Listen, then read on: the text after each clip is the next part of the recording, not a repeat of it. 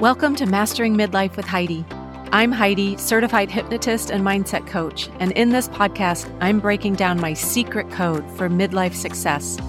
Are you trying to overcome people-pleasing behaviors, navigating divorce, living in debilitating self-doubt, or something else keeping you stuck?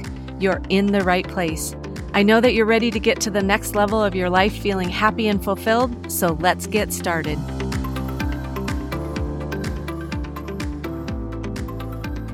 Hey there, and welcome to episode 4 of Mastering Midlife with Heidi. This episode is releasing in February, the month of love, so I thought the topic of how to care for ourselves was fitting. Are you clear on what self-care is? I used to be very confused about it, and see if this sounds like you. I thought I was practicing great self-care by eating healthy, taking time for a bath or pedicure, relaxing at the spa, getting a massage, drinking enough water, or doing things to treat myself special. Society also has us thinking that self-care is about getting away, taking a vacation where we get away from the stresses of everyday life, just escape from it all. It's like, Calgon, take me away. And it's easy to get caught up in this and call it self-care. But true self-care is not a goal, it's not a place to get to, and it's not about doing that special something occasionally to treat ourselves. It's also not about checking things off a list. Yep, drank water today. Yep, exercised. Yep, got to bed early. Check, check, check. Today we're talking about self-care, but not just any self-care, radical self-care, and why it's vitally important to your inner peace and living your very best life. So what do I mean by radical self-care? Stay tuned because in this episode, I'm sharing with you the 4 pillars that radical self-care is built on, and I have 4 questions for you that will have you seeing self-care, I hope, in a completely different way. Are you ready? Let's dive in. In our ever-busy lives, it's so easy to put what most of us consider self-care last in the lineup of priorities, right? Saying you'll do it when you have time. The needs of others typically come first, and then you use what time is left over for yourself, which a lot of times is none, right? Taking care of yourself happens occasionally and usually as an afterthought. And maybe taking time for yourself feels selfish. That word we were taught when we were young that was so bad. Nobody likes someone who's selfish, right? Or maybe, like I was, you don't even have a grasp of what truly taking care of yourself is. One of the biggest recurring themes I see with my clients is when they tell me how frustrated and resentful they are because they don't have time for themselves. They put themselves on the back burner and put everyone else's wants and needs ahead of their own. Then they share with me about their issues, health issues, chronic fatigue, frequent headaches or migraines, extra weight they can't seem to get rid of, lack of energy or motivation, inability to sleep, areas in their life where they are struggling and feel completely stuck. They're frustrated and resentful because other people demand too much of their time, or because everyone else seems to have life figured out. That's what they say. And they say, why can't I? Why can't I get it figured out? A few years ago, when I was beginning to uncover how much I had abandoned myself with people-pleasing and putting everyone else's needs, feelings, and opinions above my own, I was telling my coach how frustrated and resentful I was from giving so much to everyone else and not feeling like I was getting the same back in return. So I get it.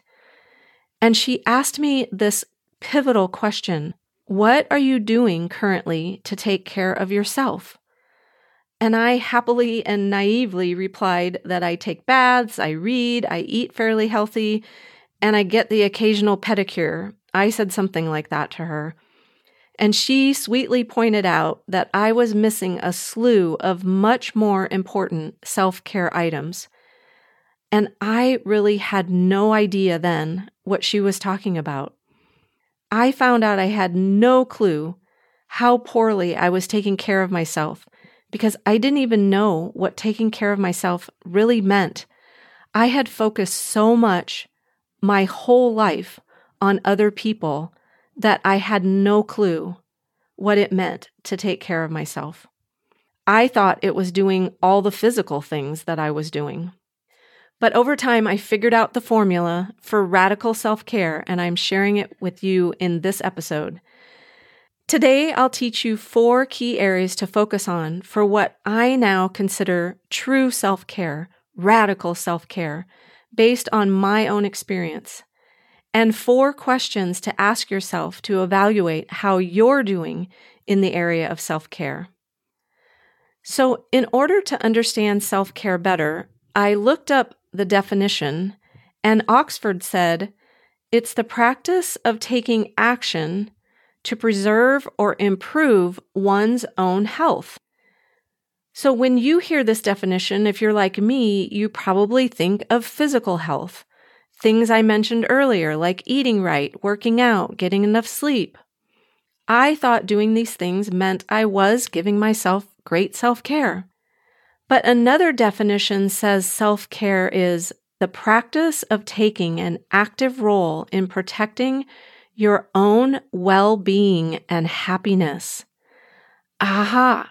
This gives us a completely different picture of self-care, right? Protecting my own well-being and happiness is night and day different from what I used to think self-care was. And when we combine the 2 definitions, it's easier to understand that we're talking about not only physical health, but mental, emotional, and spiritual health as well, and maybe even more so than physical health. Dr. Mark Hyman, a leader in the field of functional medicine and the founder of the Ultra Wellness Center, says, you cannot live a happy, healthy, fulfilled, and long life while neglecting to nourish your mind and spirit. Nurturing inner peace, happiness, and contentment in your life, this is the goal. This is true self-care. So this tells us that self-care is about so much more than just the physical pieces. I believe that the way we get to radical self-care is through 4 key components. These are the pillars, the foundation that self-care is built on. The 4 components are self-respect, self-integrity, self-acceptance, and self-compassion. Without all of these being strong and sturdy, the healthy, happy, fulfilling life you're seeking will continually feel just out of reach, like someone keeps moving the bar. These 4 are the foundation of self-care. And here are the 4 questions to ask yourself to rate how you're doing in the self-care game. And as I'm going through these questions, keep in mind that these are focused on the 4 key pillars I just mentioned: respect, integrity, acceptance, and compassion. Question number 1. Am I comfortable setting healthy boundaries? As little girls, we were taught to be nice and sweet. We learned to people please and be agreeable. And in my household, selfish was a dirty word. And then we grew into adult girls who think we have to do it all, say yes to everything, and never let anyone down. But when we don't set some boundaries and put ourselves first sometimes, and yes, if that means being selfish, that's what I want you to do, life gets severely out of balance. You get frustrated and exhausted, and you resort to wine and chocolate in the bathtub and call it self-care. And believe me, I've been there. Stop worrying about whether people are going to like you. You have to say enough is enough, draw a line in the sand, and learn that it's okay to say no, sometimes to everyone else, and put yourself first. The only person who really needs to like you is you. Boundaries are a great way to be in integrity with yourself and give yourself acceptance, respect, and compassion. This is radical self-care. Before I go on to question 2, which is about the roommate in your head, so stay tuned, let's take a quick 60-second break. I know what it feels like to be overwhelmed, exhausted, disappointed, and resentful from putting everyone else's needs ahead of your own. I've spent the last decade figuring out how to overcome people-pleasing and put myself first without feeling guilty or selfish through therapy, Codependence Anonymous, self-help books, courses, and lots of blood, sweat, tears, and money. And I created a powerful methodology to live in radical self-trust, confidence, and joy. Inside my Thrivers program, I walk you through this exact methodology. Let me save you the struggle, frustration, time, and money I went through in order to live life by your parameters. I'll accelerate this process for you inside Thrivers. This is a small group program that starts the end of February 2023. The link is in the description to register. Now back to the episode. As I was saying, do you sometimes think you have a roommate in your head? So question number 2 is, do I have primarily positive self-talk? Have you ever really stopped to listen to what you say to yourself over and over and over again? If you listen, it's almost like you have a roommate in your head and she's constantly chattering. It's nonstop and 80% of it is negative. Sometimes it feels like she just won't shut up, right? But you don't have a roommate. That's actually you thinking those thoughts. Running the same programming day after day. The thing is, your magnificent mind thinks the things you say to yourself are important and true. And its job, your mind's job, is to bring you experiences as proof that you're right. So if you say to yourself, I'll never be able to lose weight, or I'll always be broke, or I'm no good at this, your subconscious believes you and then seeks out more of the same so that you can be right. Is that really how you want to be right? It keeps you from losing weight. It keeps money from going into your bank account. It keeps you experiencing proof that you're no good at something. And it sounds strange, right? But that's how powerful your mind is. That's how powerful your thoughts and words are. Checking all the boxes of what you think is good self-care doesn't work for long anyway because of the mental chatter, this stinking thinking. It will keep you from feeling good about what you're doing anyway, and you'll beat yourself up for any stumble that you make along the way. But the beauty of our brain also is it has what's called neuroplasticity, which is a fancy way of saying that the brain can form and reorganize connections and learn new ways of being through consistent repetition. You can actually train your brain to cut out the negative self-talk and replace it with empowering words. You can teach an old dog new tricks. Isn't that cool? Showing yourself compassion and acceptance by committing and actually taking the time to train your brain to use positive words is radical self-care. Question number 3, do I plug my energy leaks? Now, what do I mean by this? Not doing things you know need to be done creates negative energy within you. This could be something like not going to the doctor or dentist when you feel that you really need to go, which was the case with one of my clients. She came to me because she wanted help to feel more healthy overall. And she rated her health at a 5 on a scale of 1 to 10. She looked fairly healthy and happy and was a very successful executive businesswoman. So I was curious why she rated her overall health so low. I asked her to list what contributed to her 5 rating, what was making her rate it so low. And the main thing she said was she had put off going for her annual exams, like all the fun stuff that we women go through. And she had put it off for years because she was afraid they would find something wrong. And she carried this energy with her because it was impossible to ignore. Every time you see yourself in the mirror, you imagine that something's wrong inside. And so it's impossible to get rid of those thoughts until you actually take care of them. And it could also be something like putting off seeking help for your anger or anxiety issues, for your sadness or lack of motivation, or for your difficulty in communicating your needs or your lack of boundaries. Putting things off means you continue to dwell on it, and that just creates more negative energy inside. You don't do the thing because you're avoiding something you're not wanting to face. And that negative energy just keeps building and building until the thing you're avoiding becomes something far worse in your head than it will actually turn out to be. You get paralyzed by the fear because of how bad you've imagined it to be. Another cool thing about your subconscious mind is that it has no clue between something real and something imagined.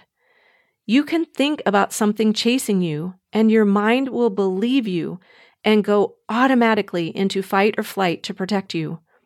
So when you hold this negative energy, your body is in fight or flight a lot.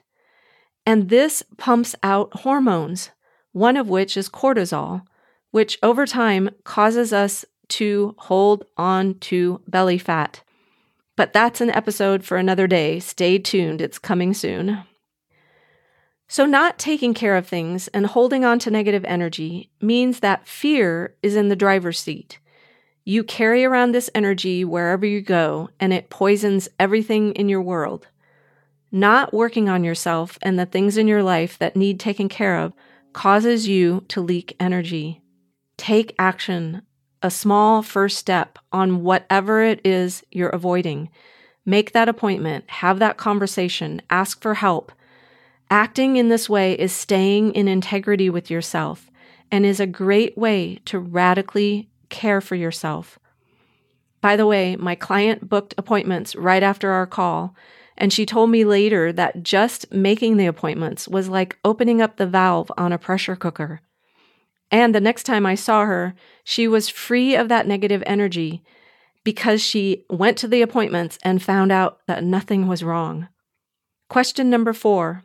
Am I my own source? What do I mean by that? It's time to stop looking outside yourself for things. Approval, validation, cheerleading, comfort, soothing, grace, wisdom, decisions, your value, feelings of worthiness, acceptance, unconditional love. These all start from within. They come from within. And when we look outside ourselves to determine our value and worth, we will always feel less than. We will never live up to what we think other people think we should be.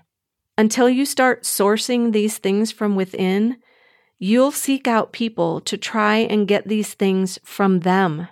And then when they don't respond like you want them to, it just reinforces the story you have of not fitting in, not doing enough, not being worthy, or not being good enough. And the vicious cycle just continues. It takes awareness and practice to give these things to yourself, and it takes a mindset that you're worthy of them. Radical self-care is doing what it takes to know your worth and value. Start trusting yourself and standing in your own power.